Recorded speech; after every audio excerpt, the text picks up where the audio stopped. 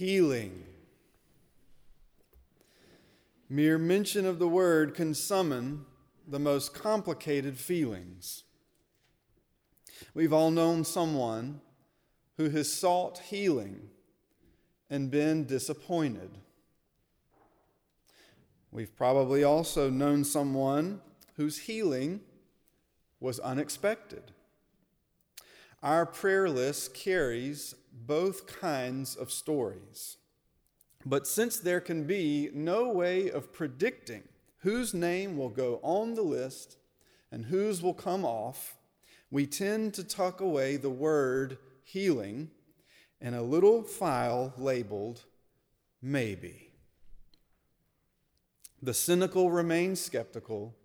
The hopeful keep hoping. Healing remains mysterious. Today, I hope to offer in part 4 of this Epiphany Insight series, an insight that expands our imagination about healing. But first, I want to make clear that it's important to remember the plain sense of healing. This is the meaning that anyone can understand. That is, healing means someone physically or mentally ill is cured from their illness. Healing means your suffering ends. Your anguish ceases. You were sick. Now you're well. You were unwell. Now you feel better. One of my retired friends who taught theology for many years and whose students often went on to be chaplains was once admitted to the hospital for emergency surgery. And when a chaplain came in to see him in pre-op, he said, "How can I pray for you?" And my friend grabbed him by the shirt and pulled him down close to him and said, adding a choice word or two, "Pray God will heal me." This is what I mean about the plain sense of healing. If I may testify for a moment, I believe this kind of healing happens.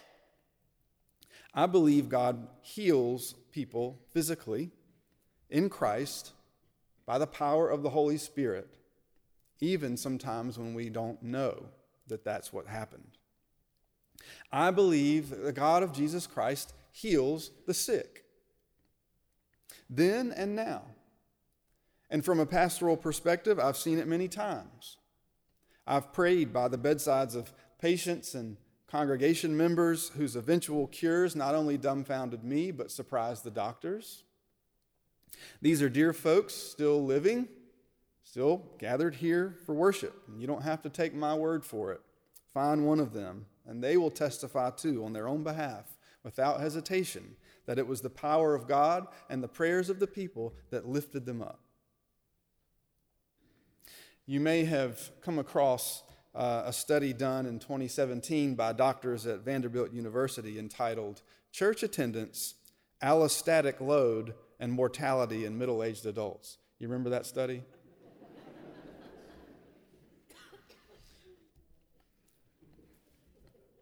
Anyway, adjusting for many variables like income, class, and race, they discovered church attendance results in a reduced mortality rate of 55% in middle-aged adults. I mean, that's really when you need it. I'm learning. Isn't that a great statistic for a pastor to carry around? 55% people, 55% improvement. Come to church. Get to church. I have become more interested in healing in recent years. I've made it a habit to take more seriously the scriptural admonition in the letter of James. Is anyone among you sick? Call the elders of the church and let them pray over them, anointing them with oil in the name of the Lord. And the prayer of faith will save the one who is sick, and the Lord will raise them up. From common colds to knee replacement surgeries, from open heart surgeries to the bedsides of the dying.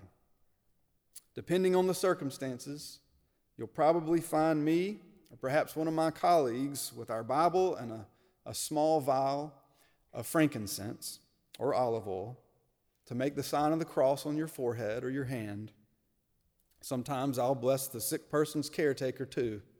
I'm like Oprah Winfrey in that show where she gives out the free cars. You get all, you get all. Because I don't know where God's power comes from or where it goes, but I believe in God's healing power. I hope for it. I mourn when healing doesn't come. I give thanks to God when it does. And my colleagues in ministry share the same hope. And we also, as well as the leaders of our congregation, welcome and take seriously your stories of healing. Jesus heals the sick.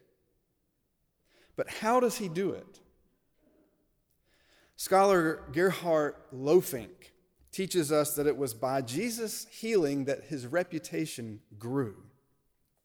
Jesus stood out among the leaders and the healers of his day for several reasons. First, he healed multitudes of people. The historical record shows that there is no other person in antiquity or the biblical times, ancient times, to whom so many healings are attributed. Second, Jesus healed quickly, but he didn't use magic. He recited no spells, used no special potions. Whether he healed by word or by touch, or whether the person was present or far away, the people he healed found themselves healed in the moment or within the hour. And third, Jesus healed in order to reveal the kingdom of God. He engaged people's faith. Healing reveals to us God's dream.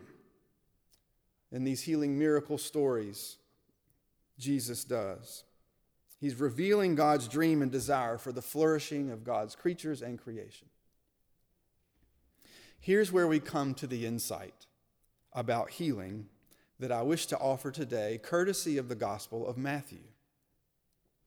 Matthew tells us Jesus went about teaching and preaching and healing. But note the order of events. Note the way the words run.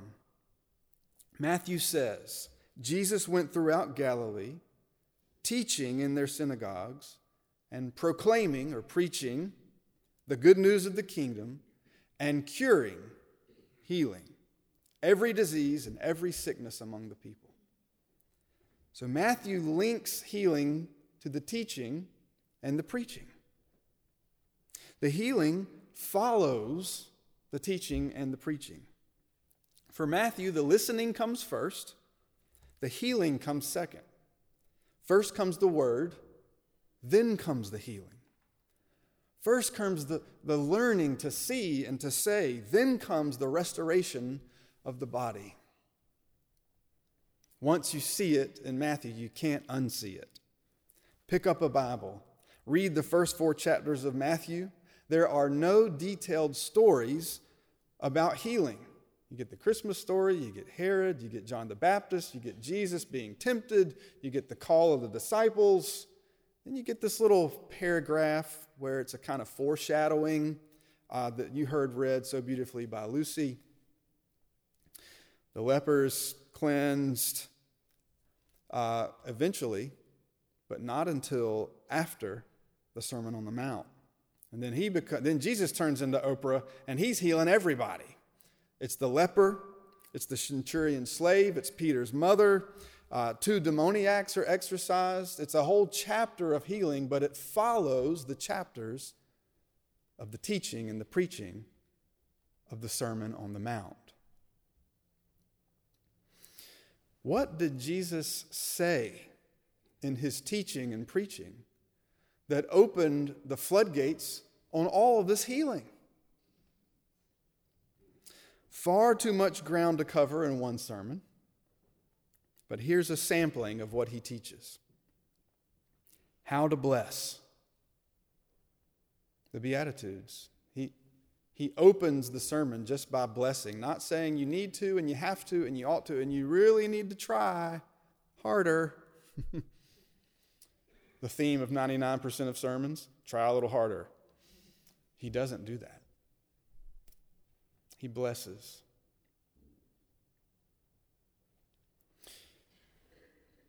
He teaches us how to love our enemies. He teaches us how to pray, how to make amends when things go awry in our friendships. He teaches us how to stay married. He teaches us how to store up things we'll really treasure, not that things that moth and rust and time will destroy. He teaches us how not to worry. The birds are dressed just fine. They're beautiful. They don't have a care in the world. They're not worried about anything, and yet they're clothed. And he teaches us how to fast. It's this sermon that turned the world upside down. It's the sermon that opened the floodgates on the healing. It's the sermon that now makes me wonder how much more healing is in store for each one of us the more we listen to Jesus and learn from him. Well, you might have expected me by this time to follow up with a Cuba story. Well, I have a Cuba story. I didn't know this, but they fast for us. Our sister churches in Cuba, they pray for us and they fast. And when they fast, they think about us. And so when we went there, we fasted for a day. We skipped breakfast and lunch, and we prayed. We spent time together with each other, and it was wonderful to have an inside window into just how normal it is for them. A few days later, though, I got sick. Not from the fasting. I think it was from brushing my teeth with the water. Note to self, don't rinse your toothbrush with the water in Cuba. You can go to Mexico, you can go to Thailand, you can go to some countries in the world, and if you drink the water, you can eventually get used to it. But even in Cuba, even the Cubans don't drink the water. You have to have a filter. You have to boil it. You have to tend to it somehow to kill the bacteria. Well, just out of habit, I rinsed my toothbrush, and I think that's what happened. And one day I woke up just feeling bad. I just felt nauseous, and I didn't want to eat. And so I gathered with our team and our friends, and we went out to eat, and I sat at the table and watched everyone eat. Still had a good time. Then we went to visit a new church, Juan's church, or affectionately Wani. And so Wani comes in to the sanctuary, and I'm standing there with our friends, our church members, our team, and others. How's everyone doing? Everyone's doing fine. Mac's not doing so great. And Juan offered me some tea. Would you like some tea? And I thought, I don't really know if I want any tea. It's chamomile tea. It'll make you feel better. It's good for the stomach. And what ails you? Okay, you sold me on the chamomile tea. So I sat down and waited for the tea. The next thing I knew, Wani comes in with a handful of chamomile. Not a tea bag, not dried up tea, chamomile that he apparently had growing in his garden, and he's holding in front of me now, and he puts it in my face to smell. And I said, yeah, I'll have some of that. And so he made the tea. I drank it, and I began to feel better. And across the day and the evening, I began to feel better. And the next day, I woke up, and I felt great. Now, it was not only the chamomile, you see.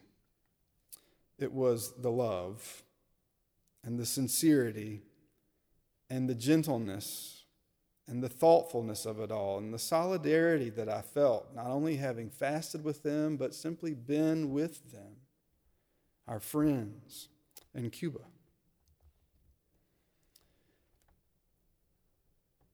Now, the State Department, I checked this morning just to be sure, the State Department lists 4 countries as state sponsors of terror. You may know this. Iran, Syria, North Korea, and Cuba. And so when I think about Cuba now, though, I think about Revelation.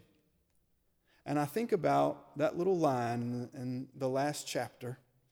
The leaves shall be for the healing of the nations.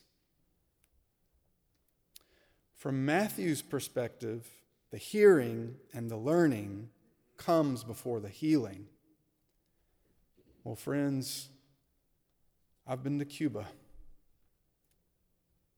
and I'm hearing,